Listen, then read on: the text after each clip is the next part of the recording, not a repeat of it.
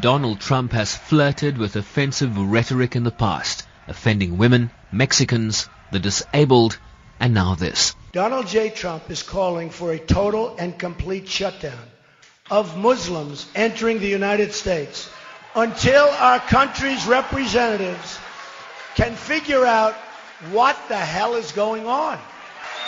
We have no choice. We have no choice.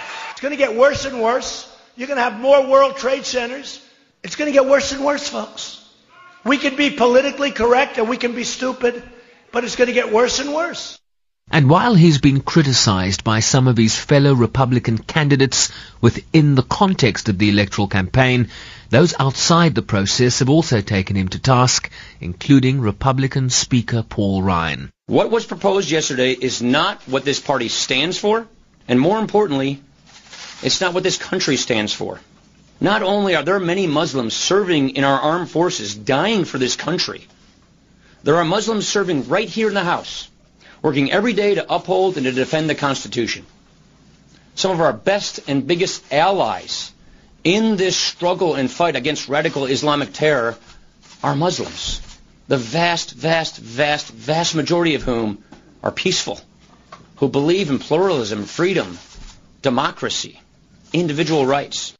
The White House also did not hold back, with Press Secretary Josh Earnest surprisingly candid. The Trump campaign for months now has had a dustbin of history-like quality to it, from the vacuous sloganeering to the outright lies to even the fake hair, the whole carnival barker routine that we've seen. He argued that comments like Trump's disqualified him to be president. Each of the Republican candidates has already taken an oath pledging to support Donald Trump for President of the United States if he wins the nomination. But the fact is, the first thing a president does when he or she takes the oath of office is to swear an oath to preserve, protect, and defend the Constitution of the United States. And the fact is that what Donald Trump said yesterday disqualifies him from serving as president. And for Republican candidates for president to stand by their pledge to support Mr. Trump, that in and of itself is disqualifying. Pentagon spokesperson Peter Cook also warned that anything that fuels the notion that the United States is at odds with the Muslim faith and Islam would be counterproductive to U.S. efforts right now. I'm Sherman Bryce Pease in New York.